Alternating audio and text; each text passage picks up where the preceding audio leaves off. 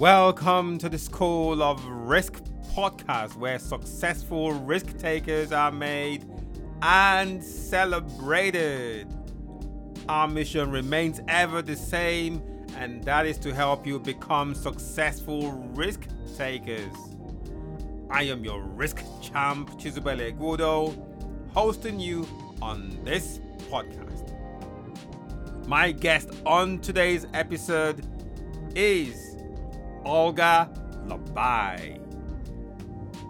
She is a lawyer, oil and gas consultant and trainer, founder and CEO of Oil and Gas Consultants based out in Dubai in the United Arab Emirates. Olga and I will be talking about life and work in the oil and gas sector. We'll discuss contract negotiations, and we will also explore and deep dive into her transformation journey from life in Russia to the Middle East. We go into the value of knowing your self-worth in this episode.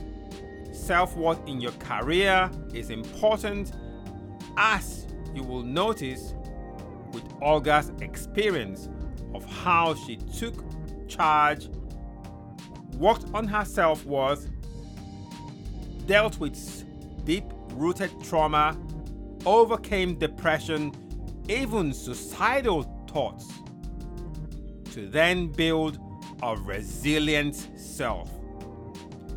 She shares her journey of working with Dr. Joe Dispenza and how that is helping her in life today. Olga knows no fear. We once partnered on a project that didn't go as planned. Listen out for how this interesting story of how we overcame that problem and still remained great friends and business partners till this day. You get to learn how to manage critical business issues or crises when they happen, and how to make rapid decisions to safeguard your interest and that of your team. Big thank you for choosing to spend time with me today on this podcast.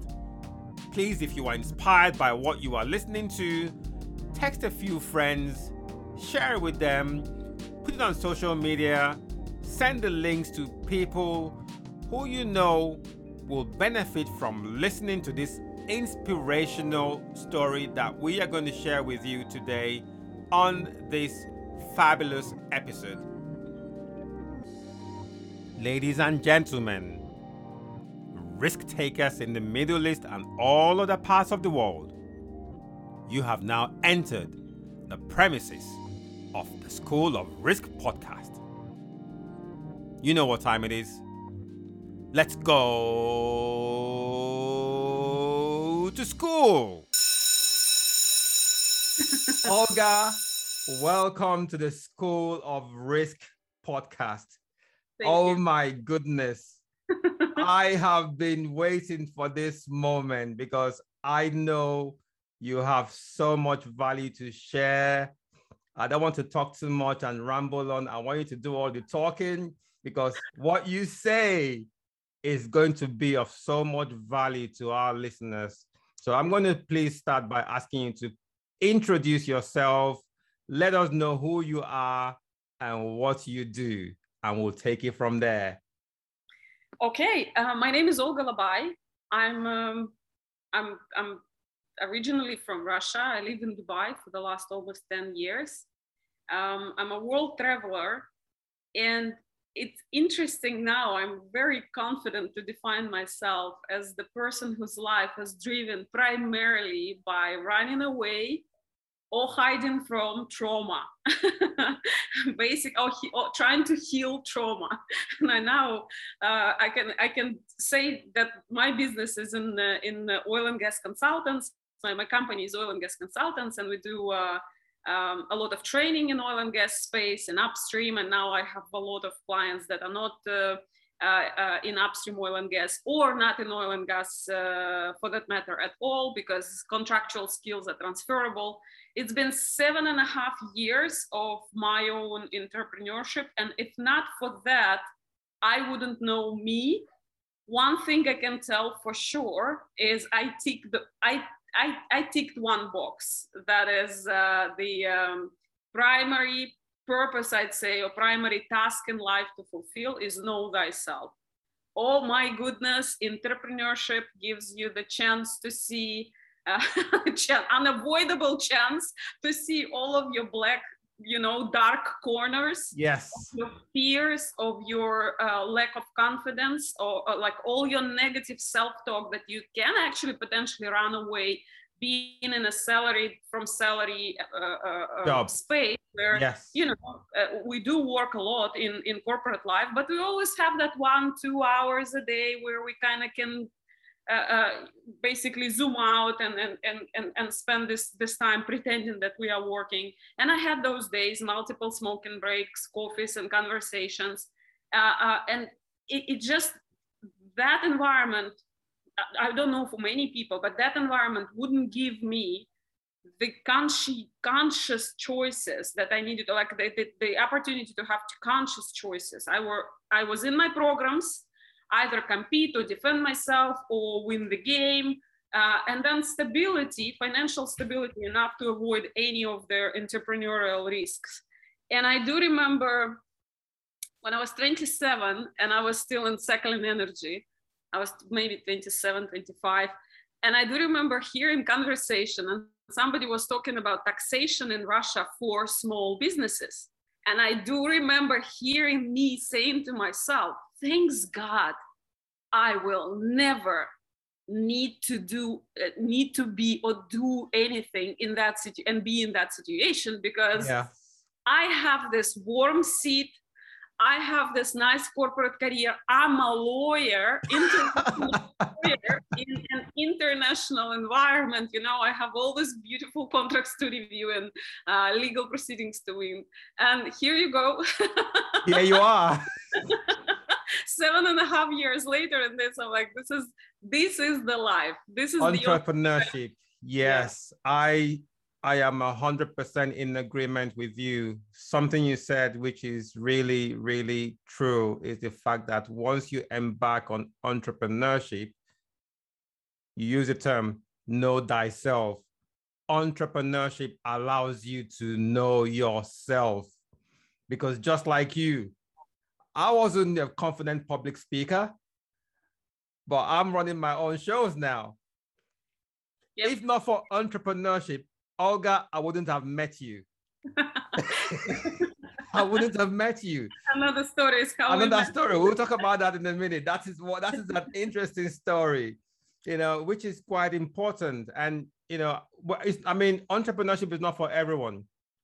There are people who are comfortable. They just want to sit in that corporate world and just get the salary because for them it's a safety blanket for them. But we live in a world now where a salaried job is no longer a safe option. I think now the corporate world is as before, but now especially is a mega different place. I just read something on LinkedIn that says people in Silicon Valley become CEOs at 35 years old. Yes. Because you're technically savvy and you have all the skills required to be a CEO of a large, corporation or fund or something like that. And then, or basically of any business, and then we have India that still requires 15 years of experience for a senior manager role. Is it and the post was saying, is there something to reconsider? I believe that we were in those places where corporate life did not entail. I knew I will never become VP legal in Shell. I knew that there are certain corporate policies, or there are certain, there is certain level of education, there are certain universities that the highest rank that I could possibly see in the hierarchy of Shell, or take another IOC in upstream oil and gas. I knew I maybe 45, 50 years it would take me to see myself somewhere up, but I have to be that much interested in the content. In that growth, yes. Of the profession. It's now a different corporate life, you know, with Google, people laying anywhere they want or sitting anywhere they want. We're in a totally different place. I'm actually thankful that the corporate life for both of us was so uncomfortable, was so competitive and boring and not creative, that we were squeezed out. Absolutely. Absolutely. Absolutely. I 100% agree with that, because the satisfaction I have now, I would be a miserable whatever if I was in the corporate world. You would be still acute miserable. I will, exactly.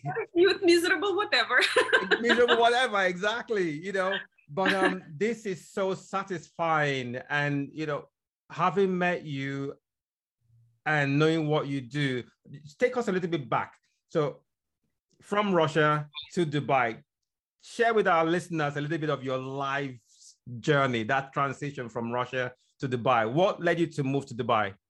I must tell that the career at that time, the fact that I worked as an international lawyer and the fact that I moved from HR department of that company to a legal department, and I had all these nice contracts, you know, really interested in international content in my job, was the only achievement that I could point out at that time.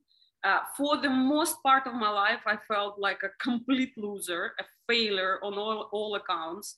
And that is a trauma-based thinking and a trauma-based perception of me and the world started to take toll on me. And first, connected or not, I don't believe in any coincidence, but that's another topic. I actually broke my leg, broke my knee in 2009 while skiing. So I had wow, that must have been really traumatic.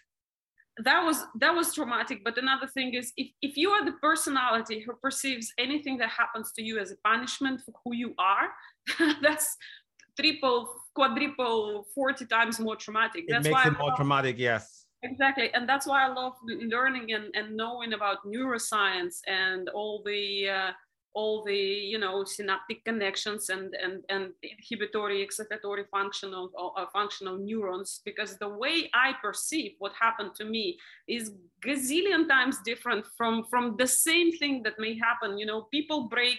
I had in the same hospital, there were a couple of Germans, and one broke his spine, and he was like, it's just an accident, you know, whatever. And I was depressed, traumatized, and all of it. But what I'm saying is that when I had to have another surgery, I went to Japan again. It happened in Japan, as I lived close to Japan. So basically, I went to Japan and I had another operation that, needless to say, didn't go as perfectly as they planned. And here I got like seriously super depressed and very sad. The amounts of sadness I had to endure were just endless. And of course, people around me were asking, why are you overreacting? But it's like, it's all me invoked, entangled, you know, it's all of me, the vortex of unhappiness. So I came back home after not having all the screws, you know, like the metal screws removed in your legs.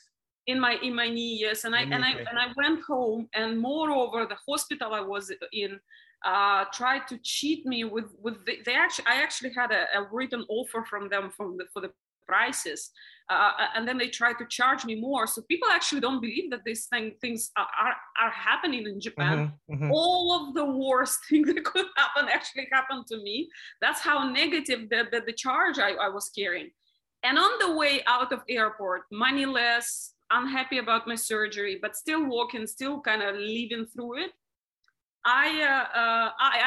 Before airport, I dropped a bottle of wine. I wanted to drink a little bit of wine. I dropped a bottle of wine on my laptop. You broke it. So it's like, can you be more unlucky? I was still smiling. So I'm coming to the airport, and I'm like, I need to read something just to distract myself from this pain, from this emotional like sadness, all of it. So I'm going into the bookstore, and all the books are in Japanese, and everything is with hieroglyphs and stuff. And there are only two books in English. One is Passionate Hot Love by Daniela Steele. And I'm like, not for me right now. Not for you. Exactly. I'm like, oh, the last thing I believe in at that moment was romantic love, whatever. And at this photo, like in Gone with the Wind, he's a like that. I was like, all mushy stuff.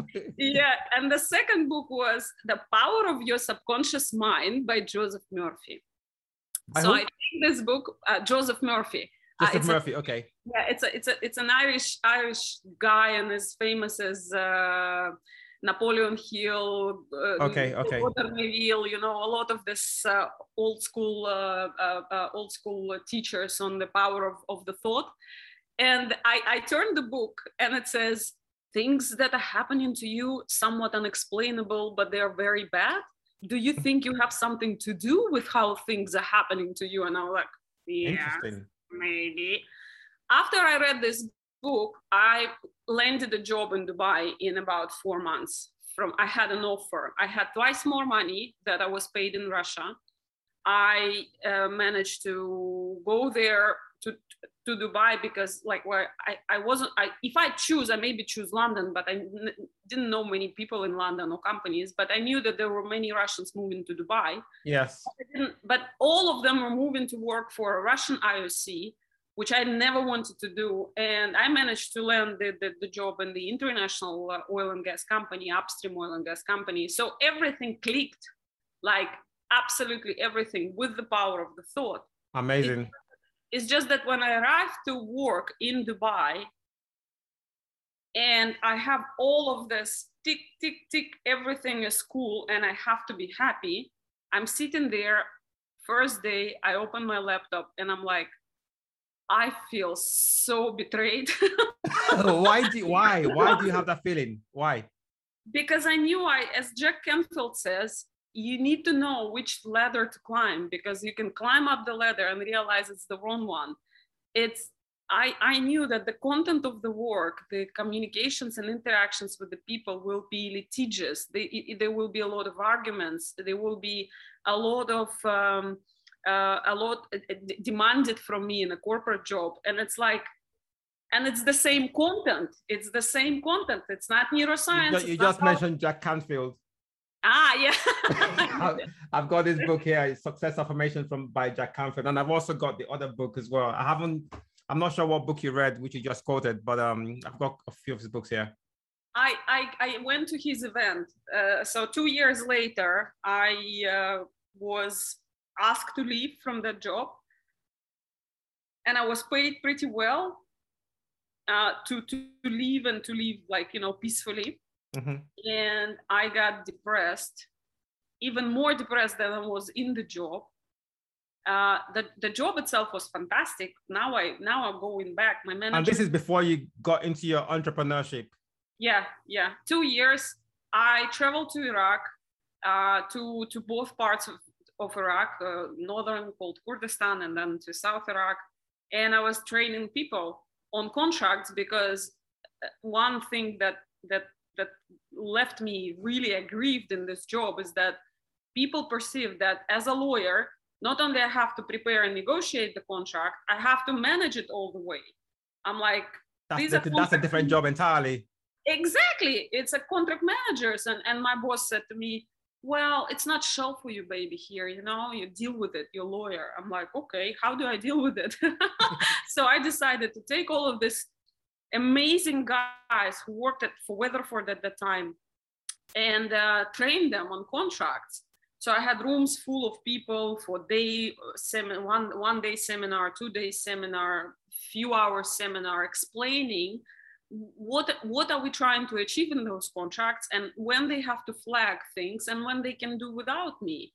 And then I started to hear their feedback, why nobody ever responds to us from a legal team, why people think we are idiots, it's not our job to manage contracts. And I said, guys, let's just try to create something.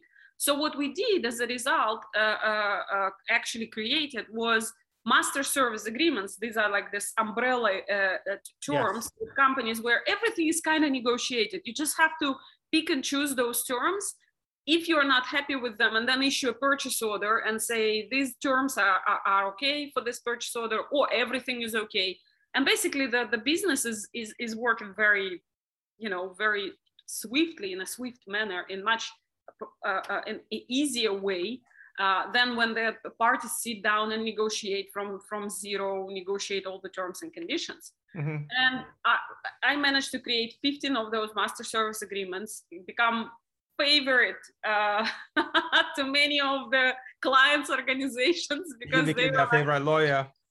Because they were like, at least we can sort stuff out with you, Then when I was gone, one of the, when you're an achiever, unfortunately, and you attach your worth to it, your achievement. But what warmed my heart when these supply chain managers of those organizations that were clients of Weatherford, they found out that I was gone. They were calling me and said, no, it cannot be. We don't want to work with anyone else but you. And I was like, Won their hearts over.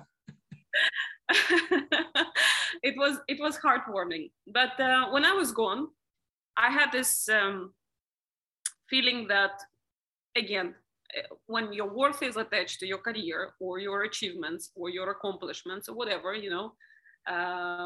and you're accomplisher by the nature, but that's the entire worth. So another thing that happens when one gets its worth and value attached to a career is that when things don't go very well, and that happened in my case, I was actually caught up in a major depression, and I never knew that the pain can be as acute as it was. And it was the first time I've ever thought of ending my life. Not the last time, unfortunately, but that made me quite sober. And depression, and especially acute depression, is just an indication that a lot of things on a lot of fronts are not going well, are not working well in one's life. So depression is a symptom.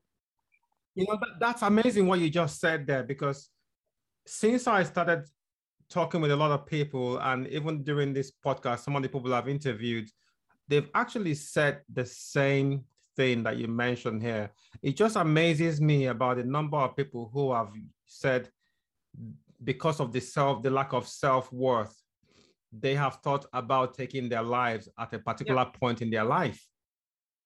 And imagine if these ones didn't learn how to take control of that and improve their self-worth. It just goes to show how important self-worth is. And it's the thing that I am learning right now after my journey. My journey has started back then. If I'd ever, could understand how thankful I am to people who, got rid of me in that company, in that particular time of my life, in that particular circumstances where I could actually start my journey. I gave my life another chance.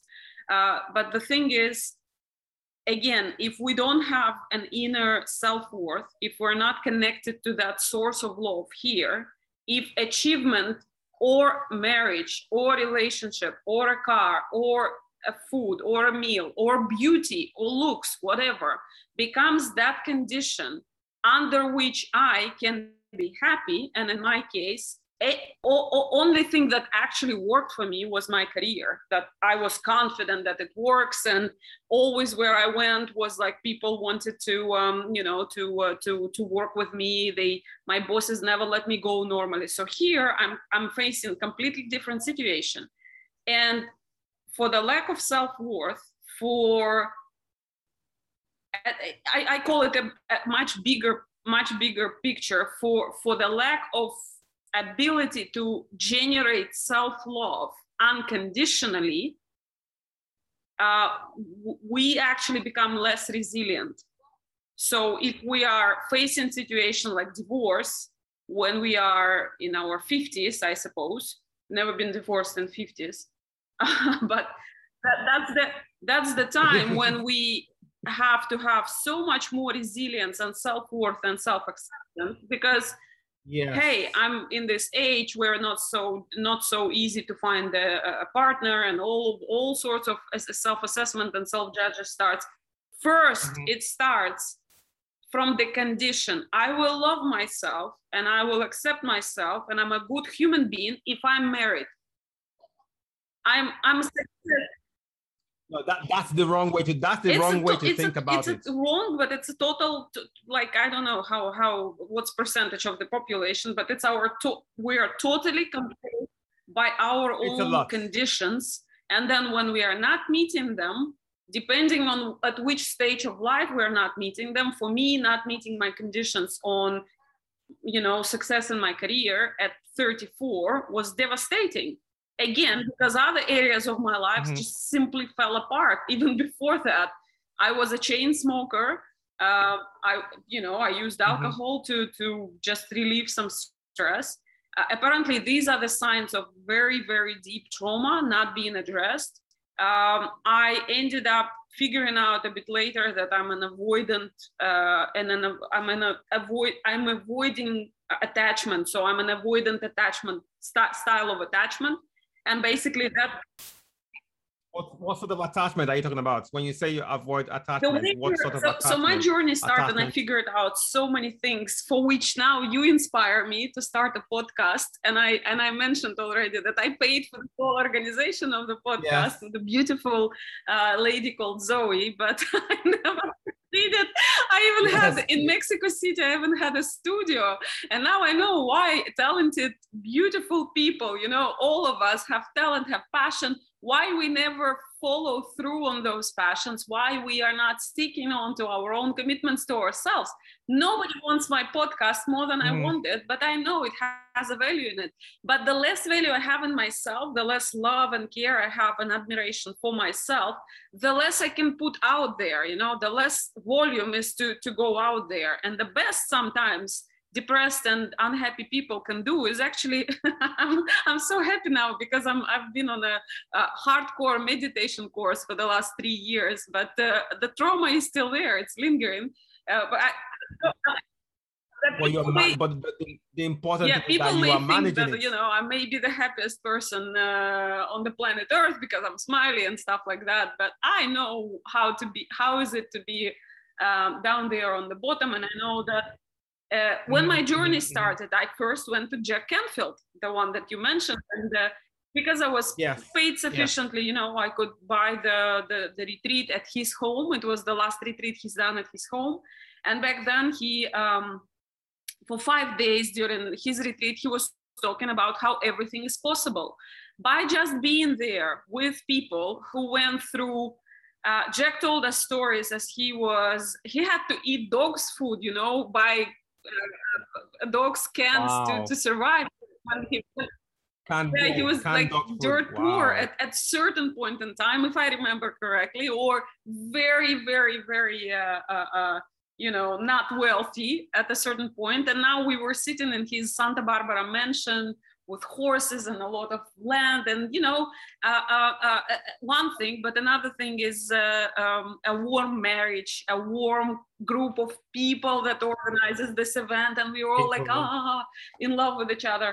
And then just 5 days of that event, and they took us to this boat tour, which is very weird Santa Barbara thing, where you get into the bus. And it's a bus with big wheels, and that bus takes you around Santa Barbara, and it's one of my favorite, the most beautiful towns or cities in the world, I think. So it takes you around Santa Barbara, and then it reaches the seashore, and then it goes into the water, starts the motor, and the wheels. Oh, it's like a hovercraft, kind of, they fold in, and then the thing starts to be like a boat. When that happened, for the first time in my life, it took 5 days of brainwashing, of unlearning that you're a failure, things are difficult, you'll never be, whatever negative self-talk I've been saying to myself for years. That 5 days started to brainwash me in other way, more positive, everything is possible. When Jack had personal session with me, he said, you are clearly multi-talented Renaissance woman. You can take anything you want and be successful at it. And I was like, I feel sometimes I'm a a fraud because I want to do so many things. He's like, no, you can achieve anything in those things, and speaking, and singing, and dancing, and law, and training, and this and that. I'm like, okay. But again, from where I come from, it's not okay to run after so many things. It's not okay to be multi-talented, multi-skilled, multitasking. Stick to one thing that you know, a lot of people, it's not just where you come from, but people have said to me, geez, you're doing too many things, you know, but I am comfortable with the many things I'm doing. If I'm not doing many things, and I'm asking what's my purpose? Everything I'm doing is aligned with my purpose. You know, most people are in that mindset that they've just got to stick to one thing, you know, and the rest of the time they have is, you know, for mundane things or whatever it is that doesn't really, you know, for me, it doesn't really, you know, add value for me. But it's possible to be multi-talented and to use your talent in multiple areas of life, multiple things, multiple achievements. You know, so if Jack Canfield can say that to you, that it's okay, then it's okay. At that point, I was, again, like 2 weeks before I thought about suicide. And it's like hearing all of that right now, right here in Santa Barbara, and forgetting about things that I must do. I must be employed. I must whatever, you know. Basically, the moment when that boat/vehicle landed on the water, for the first time in my life, I felt something so cool that I could describe it as happiness. And I turned to Jack and I said, Jack, amazing. I actually feel something. I feel something good. And that's where my self-discovery started. And the amount of criticism I hear for self-digging. Why are you self-digging? What are the... I want to know what exactly was happening to me. And I want to know how I'm still lingering through those reactions, you know, how my achievements or my friendships or my love relationships failed because the way I perceive the reality, right?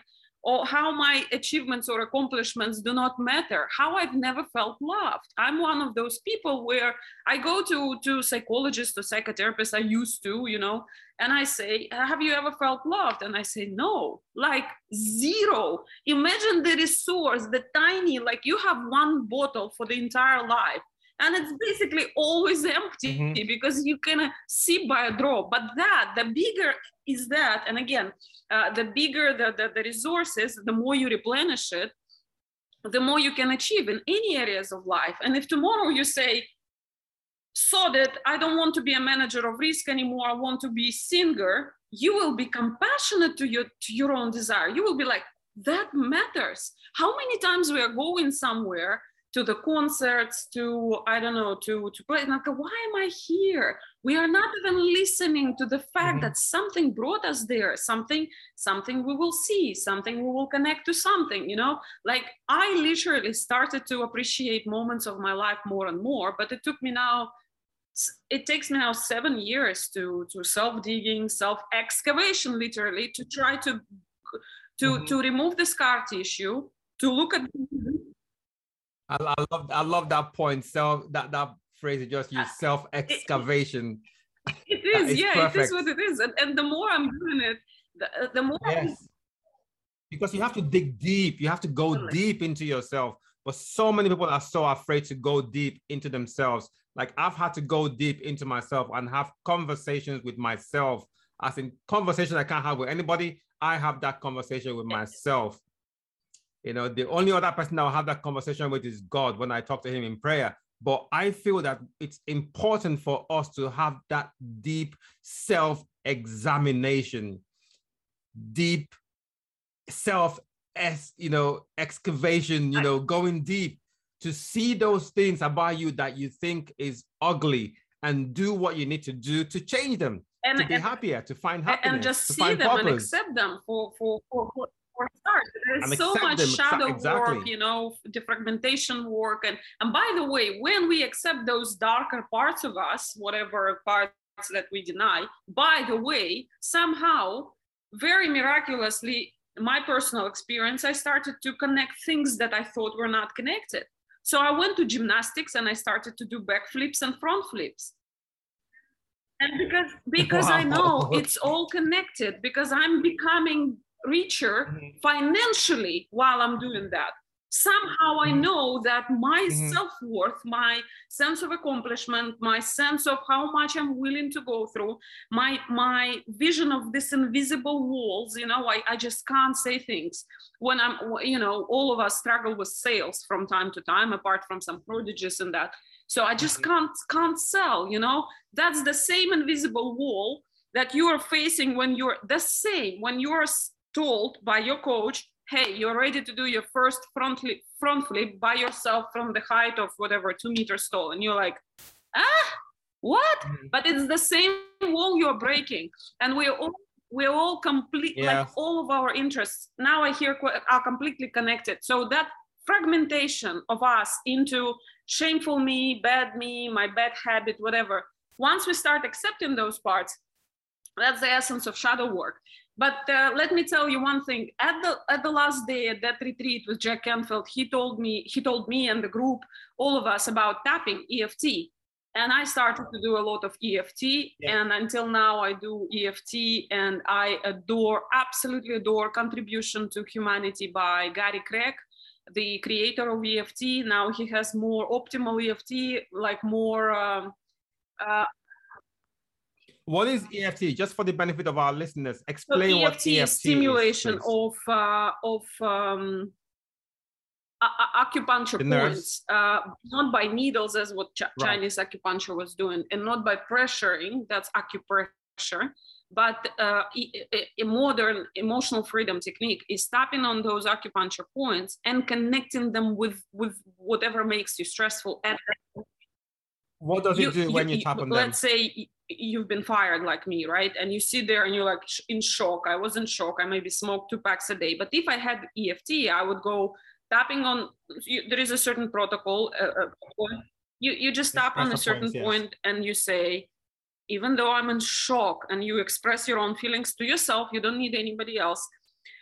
I've just been fired. They told this to me, da, da, da, da, da, da, da, da, da, da. You say the problem, I accept myself and how I feel. And believe it or not, these points here, the meridians, the stimulation by tapping on those points here and here and here and here, and even here, starts to tell amygdala that we are not dying. Everything is kind of cool. Chill. Because my first impression of we don't want you anymore, Olga, here. Thank you for your services. By the way, I will always remember this scene now with laughter, because somebody who was firing me, he was newly appointed HR director, Egyptian dude, and he 3 months before that, I think, or 4 months before that, was a head of the business unit, and I helped them with 2 contracts. And I was the only person in that entire business unit who they gave like a memory pen, like a special pen with words engraved in it, thank you for special achievement for our unit. He was the same guy who was getting rid of me. I was like, Labai isn't it? Again, there were political reasons to kind of remove the scene. I was a bit too noisy in the way I've done things, Listen, I've been down that road before. Just accept these things as happen as part of the journey we're on. If one assignment ends, there's always many opportunities out there, and we are not defined by where we are. It's the output of what we produce that determines the quality of who we are as a person, the quality of our purpose, which is important. Olga, I know you as a very successful person. You've been so successful at what you do. You have traveled pretty much across the Middle East. What country in the Middle East haven't you been to? I'm sure there are probably a few. You've met so many people, so many clients. I don't remember where I've been, but a lot of them.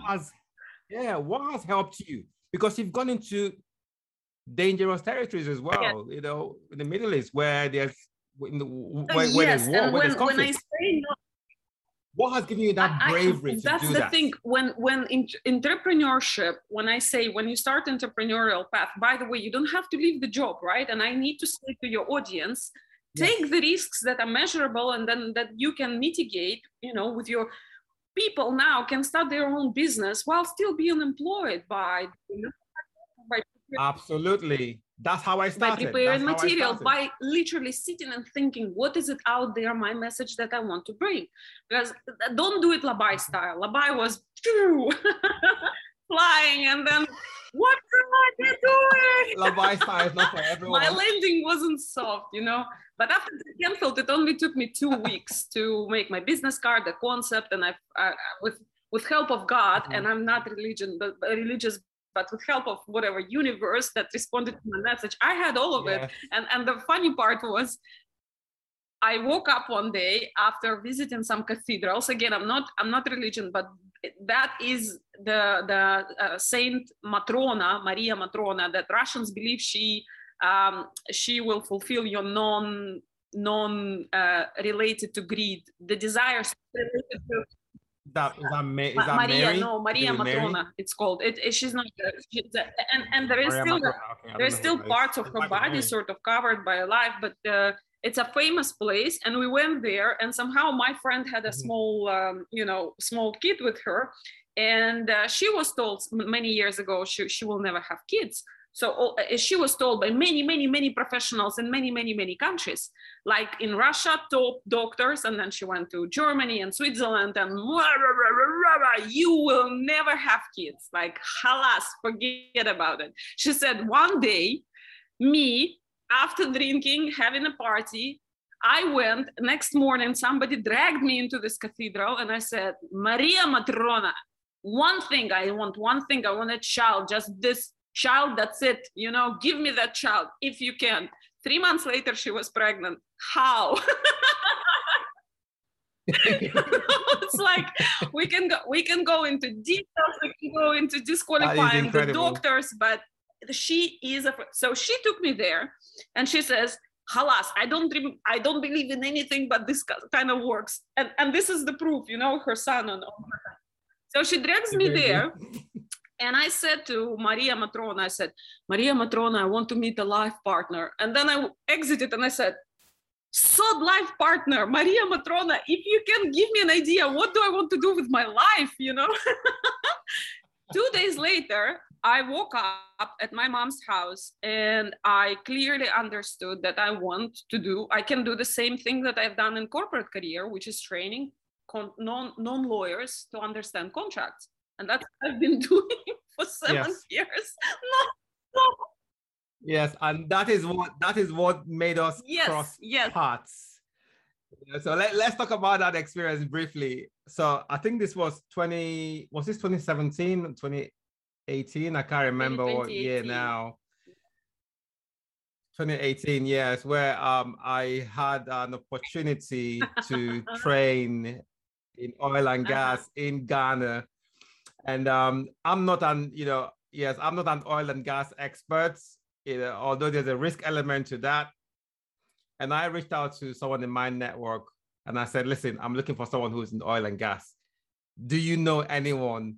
And the guy I spoke to didn't know anyone. So he spoke to his friend who now spoke to you and now put you in touch with me.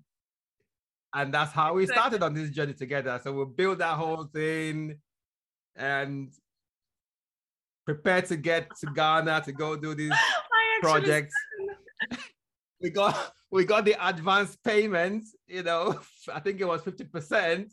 Tell the story, tell the other part of the story. So what happens is oh, it's quite interesting. And this is entrepreneurship, you know, anything can happen. But what I've learned is when I was asked to write this course on insurance, I thought, you know, as a Shell lawyer, formerly, or Shell joint venture lawyer, but we were considered to be part of Shell Legal. And then as a Weatherford lawyer, I was spoiled having this amazing insurance teams. So they were dealing with a lot of stuff. Lawyers have never dealt with insurance. In upstream oil and gas, that's the last thing you want to do.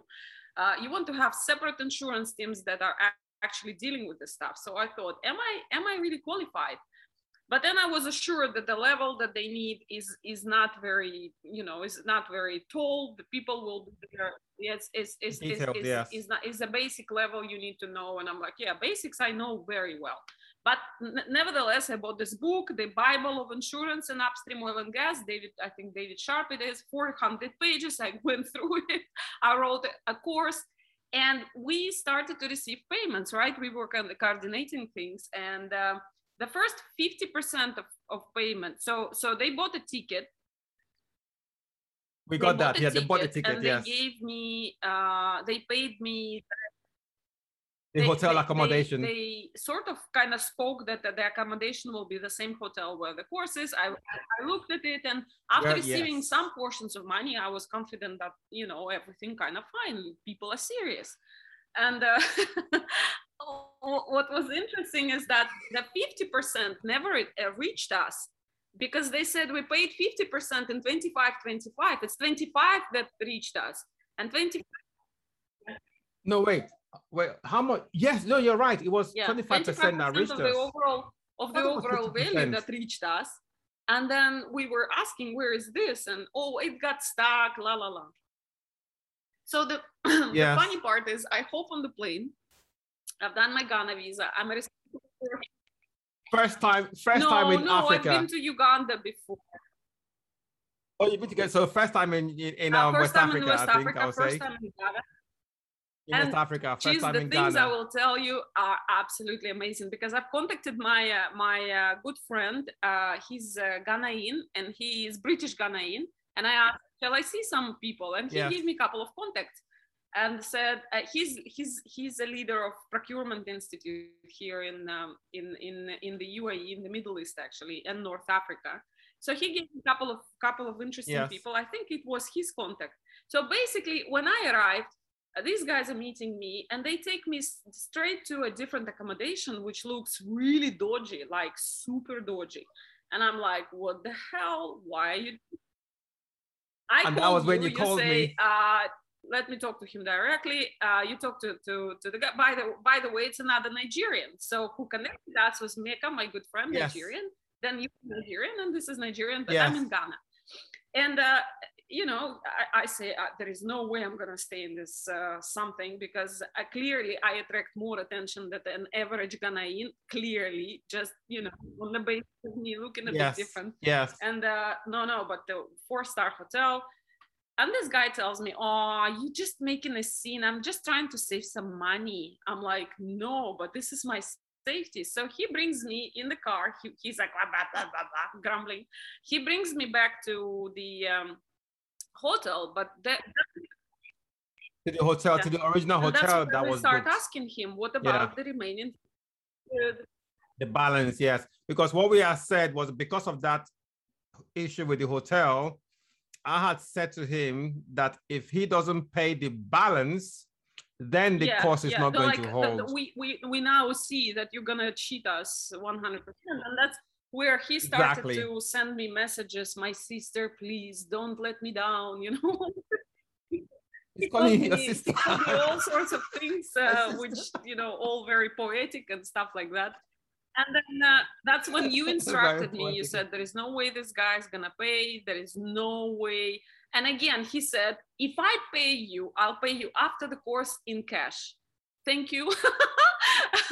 An idiot from Russia with a bag of cash in Ghana. Like, really? Are you kidding me? Like, thank you, but no thank you. No, but I can't do the bank transfer because my bank is in Nigeria, and I can't go there, and all sorts of things. So basically, I left, and we didn't do the course, and we had to deal with the aftermath. Yes. And there are two things that are important here. First, I had to do an email to the delegates who are supposed to be attending to absolve ourselves of any, just to clear that up, because it's not our fault. It's the fault of the these other guys that were supposed to be leading the whole thing. So we played our part. They breached the contract. 25% that we received barely covered my course. Like, it didn't cover my time. It covered the book, because the book was like £500, and it covered some other sort of costs of here and there, you know, a little bit of a ticket was bought, but also that remaining amount, I had to upgrade myself to business to get out of the country next day. Basically, Yes, like the following thanks day. God, I didn't have to pay for that. Thanks God, there was still remaining amount. You were very understanding. You were like, Olga, money, you yes. are out. I'm like, geez, but these people, they paid for the course. They didn't pay to you. They did. You know, and you know what? I've learned, you know, and I still continue to learn every day. And you understand contracts way more better than I do. You know, if someone breaches a contract, it doesn't make sense to go deliver the service when they haven't fulfilled their own side, because there's no guarantee that after delivering the service, they're going to pay. In this case, I called first two things I want to say. First thing, I called my friend when I was out, and I called my friend Mecca, and he said, you hopped on the plane having 25% of the amount. You should have called me. I will tell you how some Nigerians operate. I'm like, wait. What do you say some Nigerians? I know three, okay? Yes. 3 Nigerians. Yes. One was solicitor who went all the way from Nigeria on the request, just from the request of my boss, to train me and my colleague. Day by day, we were training, because Nigerian law is very close to English. It's based on English law. He qualified into English law. And yes. He spent a week or 10 days with me, training me line by line. He's the nicest guy I've ever met. And he's a lawyer. He's, you know, very well regarded. Then I lost touch with him, but I think he was moved to London, very senior in Shell, blah, blah, blah. Second Nigerian I know is Mecca, a father of 3 amazing kids, you know, a Shell, very senior Shell finance guy, blah, blah, blah, super cool, whatever. Third Nigerian I know is Cheese, who has London School of Risk, who is absolutely transparent. You know, you can't be more transparent and honest than Cheese. So I'm like, which other Nigerians you're talking about it? And he's like, Olga, we are a big country. Basically, on your statistics, if we apply your statistics, like all Russians are very honest, or all Americans are very smart, or I'm like, yeah, in my world, all Nigerians are amazing people. He's like, well, now not. I was never. Now you know. That was so funny. He's like, generalizing. Yeah. That's first moment. But another moment was, I received a call while in the hotel. And this guy calls me and says, Olga, I have your number. You told me you are coming and we will be meeting today. Is this one of the friends of a friend? And I say, you know what? I'm in a different hotel. I'm in Kempinski and I will be flying today in the evening. Yes, because you went to Kempinski from the hotel that you were booked into. Because all of this happened and I still feel guilt for whatever reason, you know, that I left and stuff like that. But to add to the story, I was super scared, by the way. When I was first taken to accommodation, I was so scared and I didn't sleep and I didn't even know how I will check. Even if he would pay the same day, it would be a tough thing just to go through. Because too brave is also an issue, and I was too brave. I kind of felt that I'm invincible, but when I arrived in Ghana, I was like, it would be better to have someone with me of, you know, same. Yes. And you know, I think I was planning to come out there if everything had gone well. I was planning to come out there a few days after, and we're gonna do this, you know, after, you know, whatever event. So my after party, I had after party. My after party was the following. He's like, oh my goodness. Okay, I'm coming right now to Kempinski and I will spend time with you and then I will take you to the airport because you're a friend of a friend. So he told me the following. Now the blast starts. Karma will get you, you know. He tells me the following. He says, I arrive in the morning and I go to reception and I say, I'm looking for Miss Olga. And the receptionist goes like, over there. He tells me over there. She's very stressed and she's over there. So I go over there, he says, and he finds an empty room with our character that, you know, tried to put me in a different accommodation and tried to get his sister and tried to make me work for free. And then he basically says, I see him and I see another two persons there, just him and two persons. And I say, and where is Miss Olga? Is the insurance training here? And this guy who is an organizer looks at me and says, and who are you?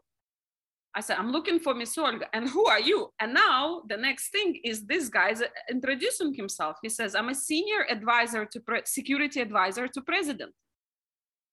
It's like, and now they got scared. And I didn't know who he was, but somehow my angel, yes, safeguarding angel, guardian angel, was sent to me through this friend of a friend. I had no idea he such a no idea. So he says, I didn't know what happened. You didn't tell me until he saw me in Kempinski. So, but I saw him.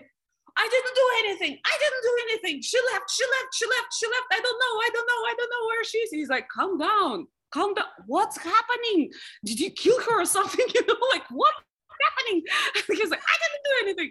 So he thought that Olga actually sent a senior security advisor to the president of the country to deal with him. But I didn't. The guy was just looking for me, to figure out before the course. It was like morning before the course. I think we were going to have breakfast with this dude. So he took me around. He showed me Atlantic Ocean. He showed me a couple of nice places. I've learned that the food in Ghana is very spicy.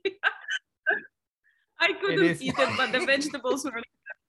Did you try any Ghanaian I had food really nice wine. I think it was from South Africa, and he listened to me. We had such a good laugh, because when he told me this,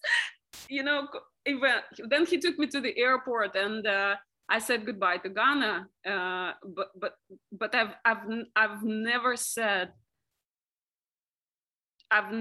goodbye to my crazy brave nature. I said, one bad apple was not going to change the way I look at Nigerians or Russians or Americans.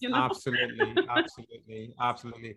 And that is remarkable, because for many people, that could have been the case where that experience just taints their whole idea about a particular group of people. But you haven't let that happen to you, which is amazing. And I'm so glad. I was worried as well, because I was like, oh my goodness, I just met Olga and this is happening. And I sent her to Ghana and this is happening. Oh my goodness, she's going to probably think this or think that. Oh my goodness, no, please, what can I do to salvage the situation? But yeah, here we are now, 3 years or so after. We're laughing about it. We've met up in Ghana, in Dubai, 2019. I was meant to come again last year, and then COVID happened. Hopefully I'll be out there again sometime next year. And we have been talking about a number of things we're going to do together, and that's still going to happen. And I see you. I said, you are my dear friend. We're not just business partners. You're my dear friend. And that's why I thought it would be great to have you share your experience, because you've got so much to share. You've achieved so much. And please, you cannot change. Keep taking those risks, because I'm a daring person. I don't think, if I overthink things, I probably won't do it. So just like you, and you being that brave to just go to a place you've never been before, not a lot of people will do that. You'll probably be asking for security to come and pick you up from the airport or something like that. But that just drives you. And I think it's that drive and motivation that you've used to achieve the success you've had now. And I think you mentioned earlier that you had two choices, either to come to the United Kingdom or to go to Dubai. You chose Dubai. Was the right choice for you. The place for crazy. Well, me being here in the UK, I think I know Dubai is better. You're better off in Dubai. You get paid more money. You have exposure to all these other places that you've been to, and you've been able to meet more people. You don't have the kind of I don't know if I would say the kind of bureaucracy we have out here. You don't have that out there, and with you years, can reach more. I actually struggled with my choice. For first 6 months, everything was different, not the way I got used to. Things are business is done on WhatsApp. People trust each other here somehow, and I was not comfortable with a lot of things here for the first several months. But then now I figure out that basically the choice of the place can be can be um, can be not, you can't explain it now, but you can explain it in several years. So it's something that Joe Dispenza says. He says, what if the worst thing that happened to you, and Dubai is not the worst thing, I'm not implying that I love Dubai now, but what if the worst thing that happened to you turns out to be the best thing that happened to you? It not turns out, you make it the best thing that happens to you. So basically, at the moment, I am at the stage in my life where I'm trying to employ that um, notion where I can make the worst thing that happened to me to be the best thing that happened to me. And that To be is the what best I thing, was yes. doing. Now I have the words to describe it. It's basically the trauma and the amount of ACEs, adverse childhood experiences that I had. Basically, just identified my road to addictions and to dependencies and codependency and difficulties in relationships and inability to build business, inability to sustain in the business environment. However, it also brought me to the path of healing. So not only the tapping I've learned, but I've learned EMDR. I've learned now, this kinesinesis, whatever the somatical work with the body. I went to Reiki. I went to meditate. I finally landed on 3 years of meditating and seeing things that I would never otherwise have seen. And now I know why we suffer, why we're depressed, why we can't go further than we went, to why we are not motivated, why we are sick. There is only one answer, and that is called love. Love. That is called love. It's called what? Some people call it God, some people call it universe, but there is one answer to all our issues, and that is love. Love that you feel inside unconditionally. The real love, not the one that we condition, even without having the family. Not the romantic type of love. Not even the one that we condition with having children or having a partner or a pet. That is amazing. These are also, you feel love, you feel genuine love, and most of the time you love unconditionally at certain stages. However, it's the love that doesn't have any attachment to anything. It's just our ability to manifest love from our hearts, open our hearts, and have that self-love and self-value. It's not self-love, it's just love. It doesn't even have to be self, but yes, it can be turned inwards when required. It's a resource. It's ever full bottle, not even a bottle, like the whole flipping reserve, an ocean of things. And then you can turn that love into healing someone, be present with someone, into creating things that you want in life. And being the main thing that the lack of self-love is doing to us, we are not authentic. We are not living authentic life. So right now, at my 41st year in life, I start thinking, what will be authentic way for me to live my life, and what is not authentic? And more I come to the point where I feel scared, but I feel like I'm ready to drop it all or put it on hold, some of my oil and gas activities. I'm now at the peak. I have so many requests. I have so many people coming, asking about the course. I have my own online course, and I'm super proud of those things. But would you ask me when I was 8, what would you actually want in your life? I was singing, I was dancing, I was moving, I was jumping, I was a little monkey, know? And maybe it's time for me to become one again. And that. Amazing. And you can, and you definitely can. While you are on that point, I want you to do something. Now, you mentioned ACE, adverse childhood experience. There are a lot of young women out there, or just women, not just young women, but young and older women who have had adverse childhood experiences, whatever it is. And have not been able to heal from these situations, and they take these situations, and it's not just women, men also do as well. Yes, Yeah, but yes, from your experience it's as a absolutely woman, yes, from your, non-discriminational. yes, absolutely. So from your experience, I mean, you've been able to dig deep to find out what some of these adverse childhood experiences are, and to begin and stay on that journey of healing, because the journey of healing is a continuous one. It doesn't end. I want you to do three things using your experience. I want you to advise, give three advice that you would share with the women listening to this podcast today.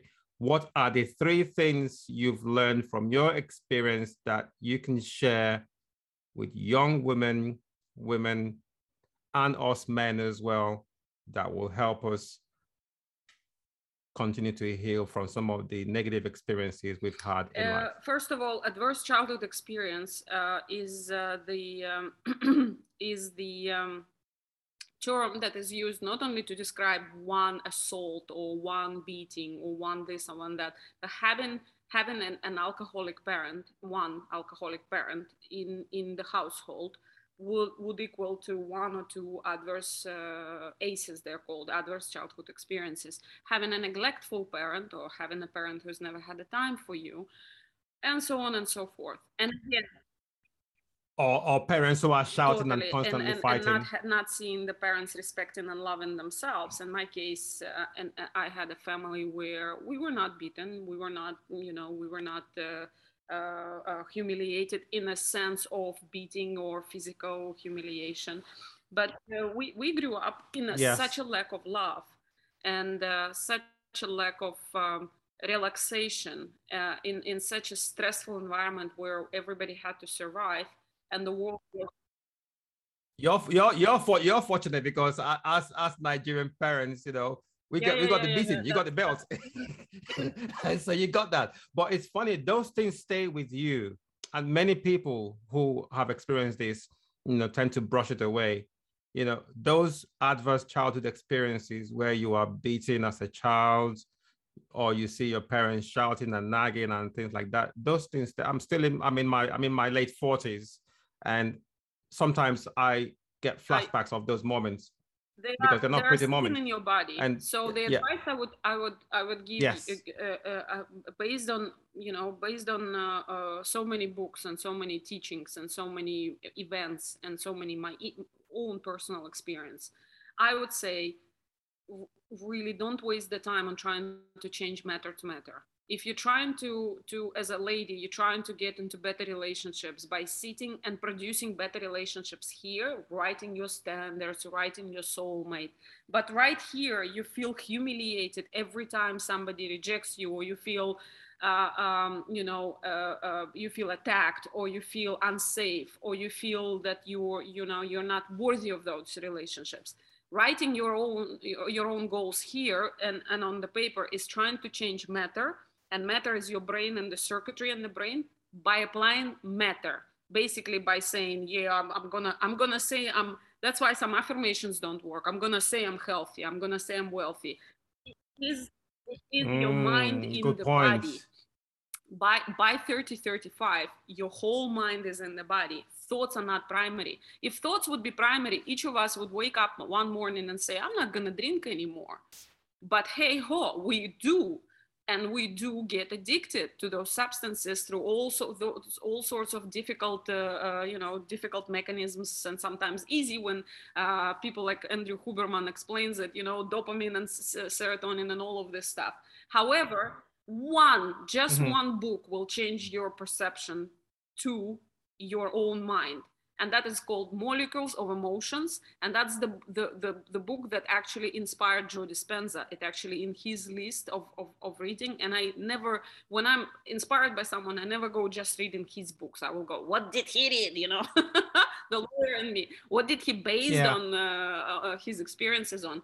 So basically, courses on success, where we talk, courses on raising your self-confidence, trying to go from one relationship to another, every time saying, in this one it will work. No, don't waste your time. Go within, and go within with energy medicine and meditation. It takes me now 3 years. I'm feeling like a biggest failure because in 3 years, everybody I know have manifested all sorts of things.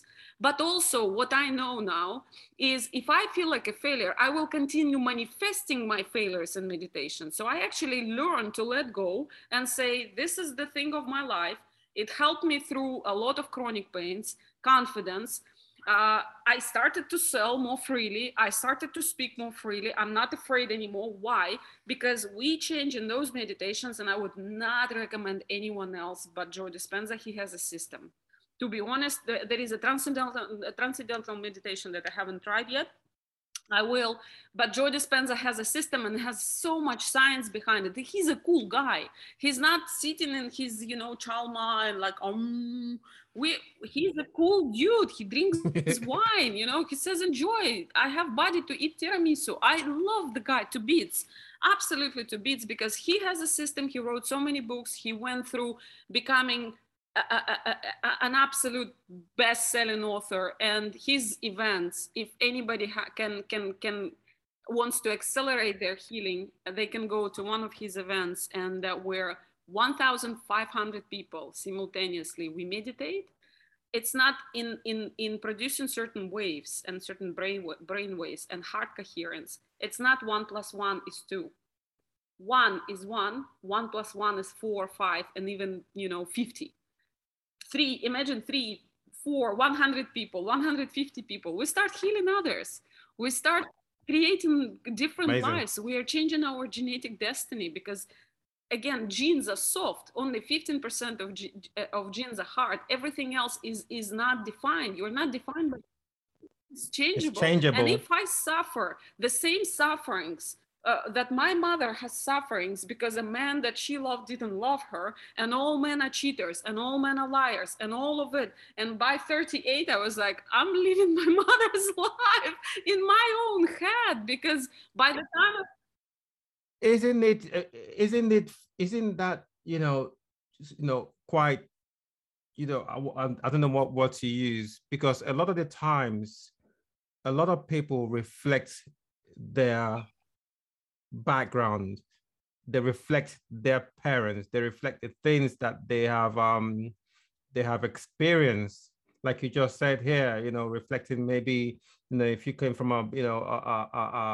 negative parenthood, you start to reflect, you start to see your mother in you. Yep. You start to see and your father in you. We don't want that, but and people call that, they call that they call it generational curse. Something like that. It's actually very simple. Super simple.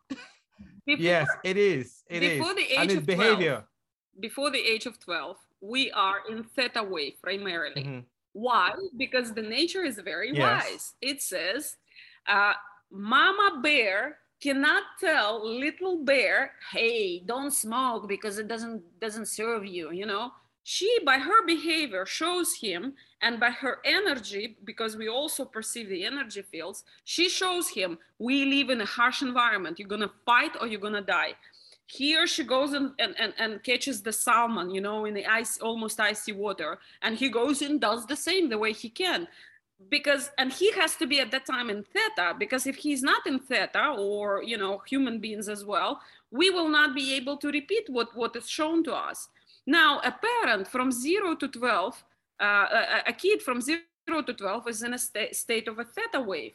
And whatever parents are saying, I hate you, to each other, and then you cheated on me and you're an alcoholic. And then exactly, it goes right into your subconscious mind. And then you hear also some criticism about you. You are measured, you are compared with, and not because your parents wanted anything bad for you, because they thought it's a good thing, it's gonna motivate you. I was told so many times, it's like, hi, your sister is doing this better. And my sister heard, oh, Olga is doing that better than you. My mom was genuinely thinking it's going to motivate us. You know, what did we come to? We came to such a sibling rivalry, which again, my sister started meditating. Is one another hero, you know, on this planet, what she's been through. And she started meditating in, I think, January last year. And we, in 7 months, we got closer than during the entire life. 7 months, we started Amazing. to understand where our traumatic reactions are coming from. They're coming from that trauma. And then we can support each other in the way that we've never thought, you know. And she now, after so many years of being, you know, of being in a suppressed mood, after failing in her business, now she's like, I'm gonna open a new one. And it's like so many years she hasn't been an entrepreneur. But I tell you, Cheese, hold on to your furniture. That lady sells, like, she sells the snow in the winter. I'm telling you, when that depression is gone, this planet is gonna be like, well, I need to get hold of her. That's the result. We actually become who we are authentically, and we can touch that nature. So the first advice, I have only 3% on the battery, so I have to finish very quickly and say, so the first advice is don't waste your time on courses and improvements of fragments of you. Go within. It's the scariest thing you will ever do. Go into the darkness and face your own energy centers in within, and what will start coming out of there. You're never gonna believe the results, first of all, but in a year's time, approximately, you're gonna be a different person. You will not even believe that there was a time when you needed a confidence course, or a course on sales, or a course on how to start my own business and what shall I do in my life. You know, it's gonna be clear. The authenticity and purpose are there inside of you. You just have to look inside of you and pay attention inside of you, and all the dust, all the shit, excuse my French, is gonna disappear bit by bit. And once that happens, once you start looking at the direction of the life that you authentically are supposed to live, your diseases will go away, your lack of confidence, your inability to say no. But people address those issues in compartments. They compartmentalize. Well, my problem in life, I just can't say no. No, your problem in life, you've never been loved, you are traumatized, this and this and this and this, and you end up in work that you are not even created for. You created for much more something different, you know, much more creative. And there you cannot say no because you're full of fear from the trauma that happened 25 years ago. That's it. There is no other conversation. It's not about, I will train to say no to people. No, there will be a time when you will not be able to say no again, and you will feel like a failure, because nobody changes until we change our energy completely, our state completely. So that would be my first advice. Second advice for women is don't take anything out there as a standard for your femininity. You are feminine by just being a woman. You are feminine. You prefer to be Jeanne d'Arc like me? Be. You prefer to jump over your head, do bungee jumping and do crazy stuff? Be. You want to knit? You want to sit at home and cook? Be. But don't think that the standards of femininity that somebody communicated to you are real and should be supported. You are a woman just by being a woman. Feminine, just because you are a woman, that's it. There is no such thing as a non-feminine woman. It's an absolute nonsense and monstrous construct of people who just want to create those standards. And third, it's super hard to say it. Super hard. I know. But one thing I know will help everybody in depressed and negative self-talk. I'm not worthy. I will never find that partner. Just say one thing to yourself. This is temporary. This will pass. This is just a dark moment. This will pass. This will pass. This too shall pass. This will pass. I have 1% of the battery. I have to say goodbye. Otherwise, we'll. Okay. Okay. So lastly, so we're going to get 30 seconds, and I'm sure we'll get 30 seconds out of your battery. Before you leave, who is your most favorite superhero that you relate with? What superhero represents you the most? Superhero that represents me the most. Living, fictional or non-fictional? It can be anybody. It can be, fictional one, whatever. It's maybe Is there one maybe person it's Saint or one thing Olga that drives you? Helga in Russia, who basically said, "This is my country. This is my whatever territory. I'm not gonna marry anyone, and I'm not gonna allow to dissolve that territory." And she sacrificed her marriages because she was supposed to marry only certain people, and also Jeanne d'Arc because of inability to live an authentic life, unauthentic life, the life that is not hers. She couldn't do it. She was sentenced to death, and she probably sensed that from the beginning, that her path is dangerous. But to the extent that she was not capable to lie to herself, to the extent that I'm gonna die. Oh no, we just ended that episode on her battery dying. That was my fault. OMG. Anyway, that was it with Olga. What a remarkable person Olga is. It was phenomenal. It was amazing to have her on the show. Please listen to this over and over and over again. There's so much value in here. And I am going to bring Olga back again on the show so we can have more phenomenal, interesting, value-driven experience shared with you on the show. Thank you so much for listening. And please stick with us. We are growing. We are getting better. And we will be the #1 risk takers community in the world. Mark my word. Thank you so much for taking the time to listen to this conversation.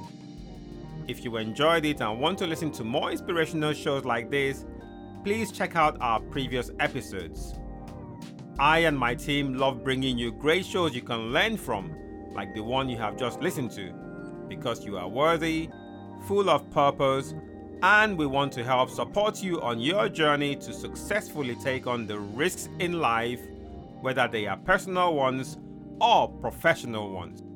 Now it's time to take action and implement what you found valuable for your success.